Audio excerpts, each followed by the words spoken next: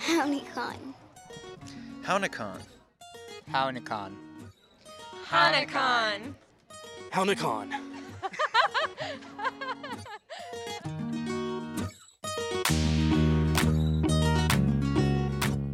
You're listening to Hownicon Podcast, highlighting Citizen Potawatomi Nation issues, members, and more. Paige Willett, Nadeshnakas, Potawatomi, Ndao. I'm your host, Paige Willett, CPN tribal member and employee. Don't forget to subscribe, share, and rate us. This episode explores the history and complexities of the simple dish of fry bread and talks with the CPN photographer who traveled North America to capture Potawatomi from all 9 nations in regalia. We'll also hear from the CPN Language Department about food and hear a recipe for corn pancakes. Try to remember the first time you took a bite of fry bread. Was it at the fair? In your nukmas or grandmother's kitchen? Was it covered in powdered sugar? Or have a hint of honey? Did you dunk it in some mdabnabo or corn soup? Was it piled high with taco toppings? National Taco Day on October 4th celebrates the many ways to prepare one of America's favorite dishes, including with a base of fry bread.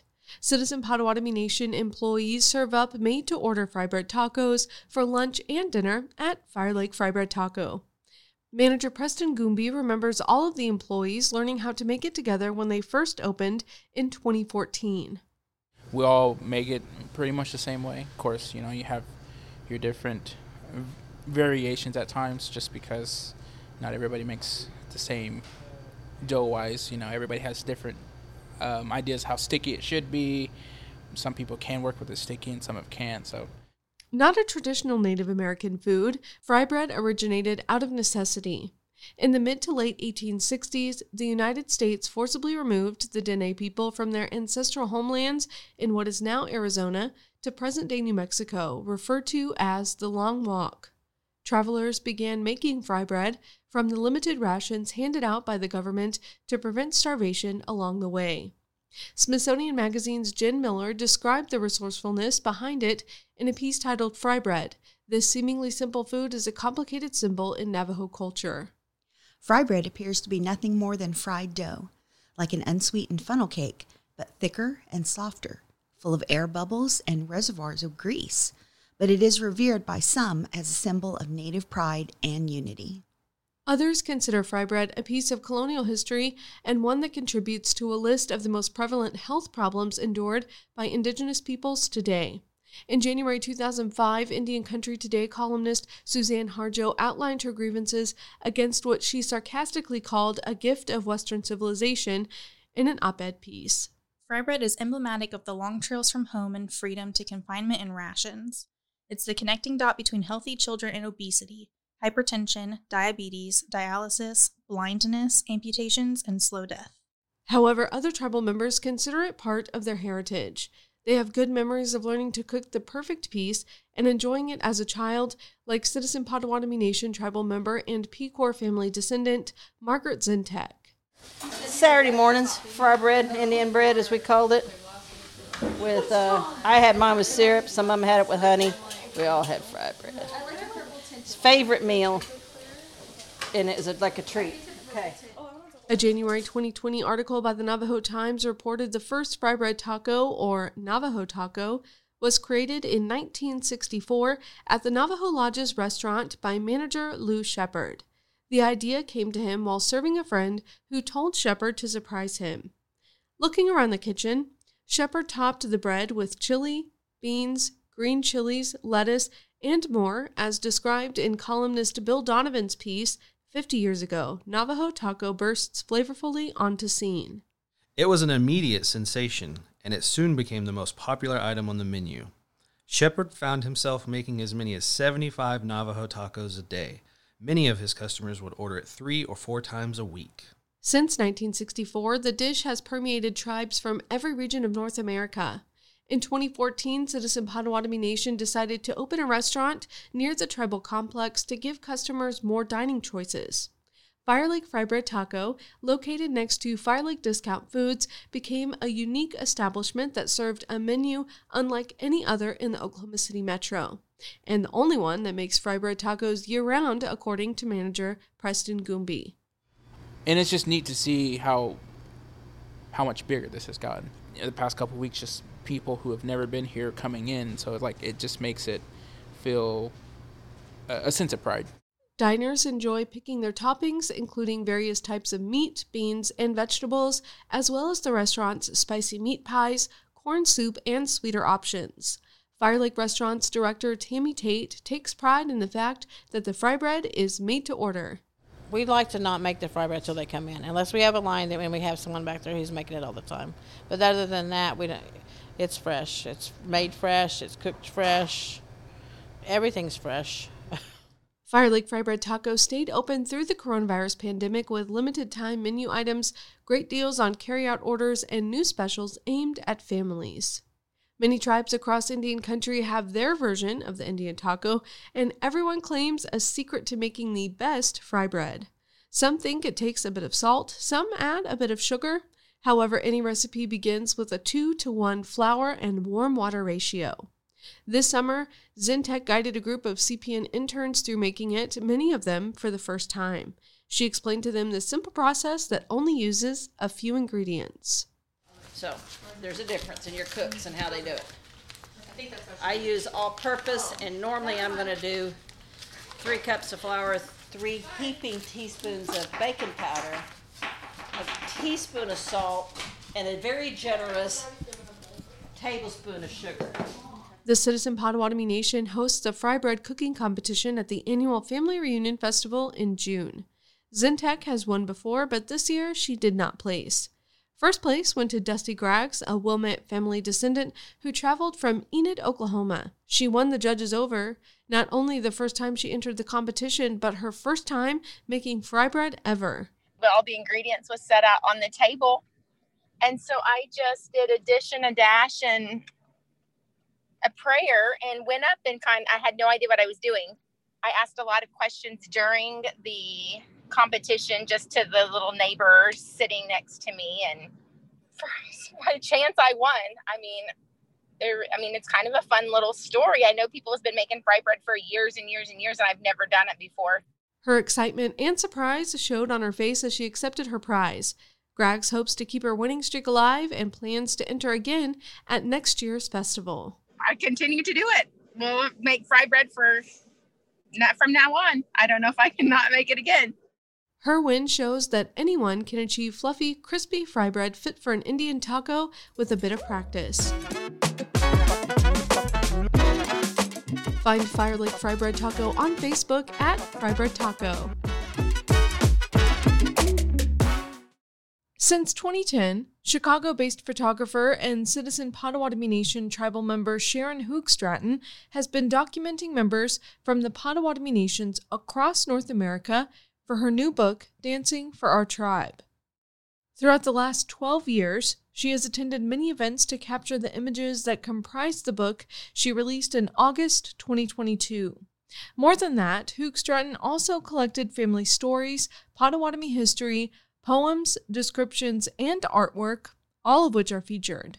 I felt it was important to make the best, finest book I could, because this is an heirloom. This is supposed to go forward to the next 7 generations. And in order to be, saved and cherished in that way, it has to be a beautiful book. Having honed her skills for nearly 40 years studying and working on various projects, she applied them to Dancing for Our Tribe. She designed every aspect of the book and filled every inch with her experiences and her subject's knowledge and thoughts. During the photo shoots, Hoogstraten set up spaces for people to dance dressed in their regalia, capturing the beauty of the handmade creations in motion. For the most part, she said people overcame their self-consciousness and expressed gratitude for the opportunity. And I thought that was amazing because, we would use music and we'd get caught up in the beat, and they would really give of themselves. And there is their personality in those images. They're not catalog pictures. Their being is in there. It's not just their regalia. I always hope that people see that. Hoogstraten enjoyed picturing people in their own cultural garments that transcend and show the influence of time and history. Regalia is not a reenactment. This is a very based in tradition but current art. It is your story. Your regalia is always changing. It's never finished. You are building your stories and your thoughts into your regalia. For non-natives, it is a testimonial to the fact that we are still here. While creating the book, Hoogstraten requested that her subjects handwrite statements about their attire, clan, or Potawatomi family histories, and their handwriting became as important as their words. In our culture, a storyteller is the guardian of our history. And that really resonated with me. I thought that's what I'm trying to do here, is be a guardian of our history. Once I started looking at it like that, then I started really processing people's stories of their regalia. She hopes the book encourages tribal members to make pieces of their own for the first time or pushes them to begin a new set for themselves or someone they know. Hoogstraten's connection to Potawatomi culture and her heritage remained limited until she began the project, despite living on Anishinaabe homelands in present-day Chicago as an adult. A Wilmette family descendant, she became inspired to learn about her ancestors and their past as she traveled throughout the continent, photographing other tribal members. Now her new book shows the breadth and depth of that gained knowledge. Every way you turn, there's a whole new tributary of Potawatomi history that is so interesting in itself. And at some point, you just have to cut it off, because this book is like an encyclopedia, right? I mean, it's 304 pages. It's like 1.25 inches thick. Hoogstraten wanted the focus to remain on regalia. However, the book also contains historical resources and engravings of artist George Winter's sketches from the Potawatomi Trail of Death, when the U.S. government forcibly removed tribal members from the Great Lakes to Kansas. The pages include contributions from Native artists and authors alive today, depicting culture and history as well. The line drawings of feathers and birds are attributed to CPN artist Penny Coates. I tried to provide enough background so that people who want to pursue a deeper understanding of the history of the Potawatomis, or even the Native American experience during colonization, there's books in there that are recommended that they can go to, because I'm not an academic, although I have learned a lot in the last 10 years. She made a name for herself throughout the Potawatomi nations during that time and enjoyed building relationships and meeting new family members. From being a person who hadn't ever been to a gathering or a family reunion festival in 2010, I feel like so connected to all these people and all these nations, and you have to earn that, and it's such a gift.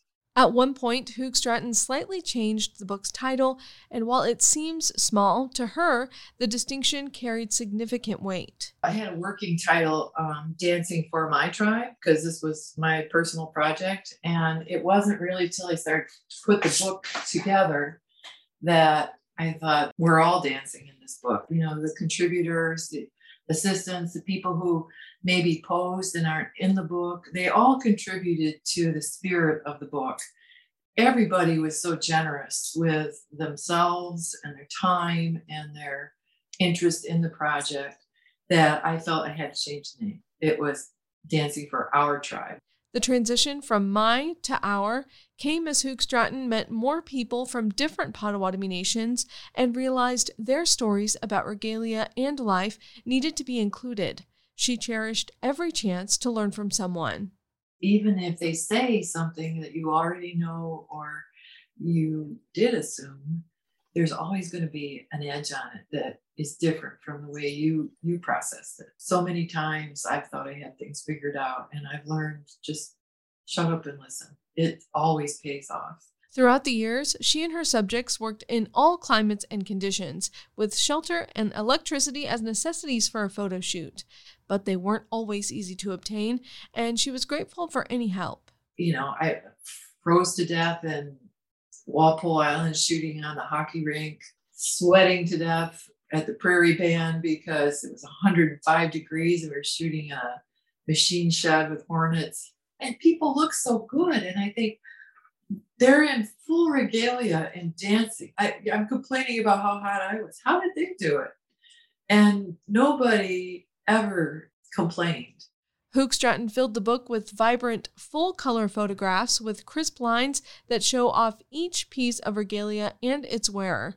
She used a high-resolution digital camera to ensure the preservation of the photos for decades and generations to come. You see modern photographers doing these beautiful portraits of Native Americans, and they're black and white, and they're very nicely done. I didn't feel like I could do that because I'm showing exactly where we are in our time. As the purpose grew from capturing portraits to telling Potawatomi stories, she started to feel a sense of obligation to her subjects and assistants, as well as the pressure of completing what she started. Hoog Stratton used the additional time at home during the pandemic to put the finishing touches on the book and developed a production and distribution strategy with the University of Oklahoma Press. Dancing for Our Tribe became available in August 2022. I look at all the work I went to, and I know so many tribal members go to find their ancestors, right? They're digging through photo albums. I found some at my aunt's house that were just really precious. And I think about our great, great, great granddaughters and grandsons trying to figure out who we were. And here's this book with so many names and faces, and not just the portrait. Now in her late 60s, Hoog Stratton sees Dancing for Our Tribe as the capstone of her long and varied photography and design career. That door is starting to close for me, but this book is what I did with my life. You know, it's the most important thing I've ever worked on. I can't imagine anything that could top it. Order Dancing for Our Tribe from the University of Oklahoma Press at oupress.com. It's time for Learning Language when the CPN Language Department joins us to teach vocabulary, songs, stories, and more. In this segment, Department Director Justin Neely goes over some food vocabulary and shares a special recipe. Bonjour, Jack. Justin Neely and Dejnakas Nedwindan Enachdaman on it I Wisnuan. I want to talk a little bit about food today. Wisnuan, food. Wisnuan. Wisnuan I Dopwanak. Food is on the table. Wisnuan I Dopwanak. Bagaji Wisnuan. Snack. Bagaji Wisnuan. Wias. Meat. Wias. And something to note here, whenever you talk about a food, a type of animal or something you eat, you have to add that wias to it. So if you're saying like chicken, you'd say, like you're going to eat, you'd say bidi wias. Or if you're talking about turkey, msize wias. The only animal that you don't put the wias on is on fish. You don't have to say gigo wias. You just say gigo. But otherwise, it's almost like you're taking a live animal. Like if you're talking about, like, I'm going to eat a chicken, like chomp on a live chicken or something. So you have to have that wias, bidi wias. Nokmes winsessen are vegetables. Nokmes winsessen. And we don't have a word per se for vegetables. This is a word that's been created over the years. It literally means grandmother's hair. Because often when we talk about the earth and we talk about the plants and things, we're talking about either our mother or our grandmother. So it's our grandmother's hair. Nokmes winsessen. Washkabuk is how we would say fruit. That's also the word we use for candy. It's really literally a sweet object or a sweet thing, because fruit tends to be sweet. One thing that you don't have a lot of in Potawatomi are some of those categorizing type words. We have very specific words, but sometimes we don't have some of those category type words. Daemon, strawberry, daemon. And a daemon is literally a heartberry. And if you cut a strawberry in half, it looks like a heart. Menomen, rice, menomen. And that literally means that good seed, that men that you see on a lot of these berries or fruits and even on vegetables. It talks about the seed or the berry. Menomen, the good seed. Quesman, squash, quesman. Mdamen, corn, mdamen. And that word for corn, I've heard it described as that miraculous seed. And corn really was. I mean, corn was a plant that we used in so many different recipes. You can make flour out of it. It really was a pretty miraculous plant. It really is. So that mdamen. And mdamen is actually one of the plants that's animate. Not all of these are animate. Some of them are inanimate. It's a little bit complicated with food sometimes. You just kind of have to memorize which ones are animate and which ones are inanimate. Certain ones are and certain ones aren't. Pugna. Pugna is a cornbread. It's a traditional cornbread that we make. Damnable, corn soup. Damnable. A lot of times when you see that nabo on the end of a word, it indicates a liquid or a soup. That nabo part, like you say, nonaknyabo, that's milk. So damnabo, corn soup. Zasko kwetuk pekwezgen, fry bread. Zasko kwetuk pekwezgen. And I know that's a big word. I understand that. Some people will shorten it a little bit, kind of a slang way of saying it. Instead of having the pekwezgen on there, they'll just say zasko kwetuk, which literally just means a thing that's fried. But in the context, it makes sense. I mean, if you just have that piece of item that's fried, then that's what you're talking about, zasko kwetuk. So you can say zasko kwetuk or zasko kwetuk pekwezgen. Ziobagos. Ziobagos is lettuce. Ziobagos. Funny thing is, we also have a word for salad, which I'll also mention here, is wabozo wisnoen. It's kind of a word that's been created in the last, 20 years or so. Wabozo wisnoen, literally rabbit food. Wabozo wisnoen. Tomato, tomato, tomato. And this one's just a word that's been Potawatomised. And the next one is similar. Cheese, cheese, geese. It's just been Potawatomised, so it kind of has that Potawatomi sound to it, if you will. Bishukkewias, beef, bishukkewias. Now, this can be any type of cow meat. Sometimes when we're trying to talk about different meats, we'll talk about a certain cut or something. We'll talk about like where it comes from on the animal. So if you're not real cognizant of, hey, it's like the back, it's the rump or whatever, it could be a little more complicated. But usually you talk about like the cut, where it comes from sometimes. So Beshukke, again, is cow, and you have to have that wias as part of it to indicate something that you're going to eat. Beshukke wias. Bagoch beshukke. Bagoch beshukke is a bison or a buffalo. Bagoch beshukke. And that word actually literally means wild cow. A long time ago, we used to use the word beshukke for a buffalo or a bison. But over many, many years, once the bison kind of got wiped out and kind of almost exterminated completely, the beshukke, or the cow, became kind of our new buffalo in a way. So it took on that beshukke name, just like the way Dabian used to be for a wagon. Now it's for a car. So now we call the buffalo or the bison bagoch beshukke. But if you're talking about bison meat, you'd say bagoch beshukke wias. Bagoch beshukke wias. Bison meat. Bagoch beshukke wias. Bidi, chicken, bidi. And again, if you're talking about the meat that you're actually eating, you want to say bidi wias. Chicken meat, bidi wias. Got to have the wias on there. Meenen, blueberries. Meenen. Now, mean by itself can be a type of berry, but it's usually in reference to blueberries. We can get very specific. We can say like gooseberries. You can say blackberries, raspberries, all types of berries, and they have that men on there. But meenen is usually used to refer to those blueberries. Kojes is a bean. Kojes, so like a green bean. If you want to say beans, beans is an animate one. Kojes suk, beans. Kojes suk, because who just eats one kojes? You need a bunch, at least a couple. Kojes suk. So that's it for food, but I do want to share that recipe real quick for pugna. It's really simple to make pugna. Basically, all you have to do is you get yourself some ears of corn, and then a lot of people will use like an old metal can that they've kind of poked some nails through, so it's got that real hard kind of jetted side to it where it's got like where the nails went through on it, and you kind of run that down those that corn, and it'll really break apart those kernels, because that's what you're really trying to do. You're trying to get the juice out and break it all apart, and you kind of scrape it down. You scrape it into a bowl, and then you also take it a step further and kind of smash it up a little bit. Now, that's the old school kind of way to do it. The kind of cheater way to do it, which I've done myself, is you can even take it and put it into like a food processor and blend it, and it'll really get it blended up really well. And then afterwards, you just add a little bit of flour to it, either to the blended one that you did, or if you want to do it the old school way, that's cool too. But you add a little bit of flour to it, And then you get your grease going in a pan on the oven, very similar to the way you would do fry bread. And you cook it like a flat pancake. So you pour it in there and you cook it like a flat pancake. And then you flip it, cook the other side. Doesn't take very long as the oil's already been hot when you put it in there.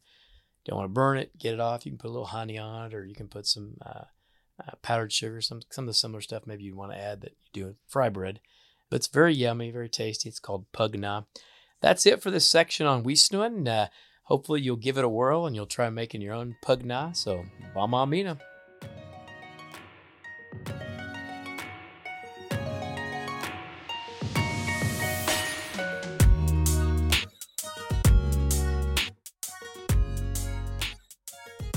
Hanukkah Podcast is produced and brought to you by Citizen Potawatomi Nation's Public Information Department.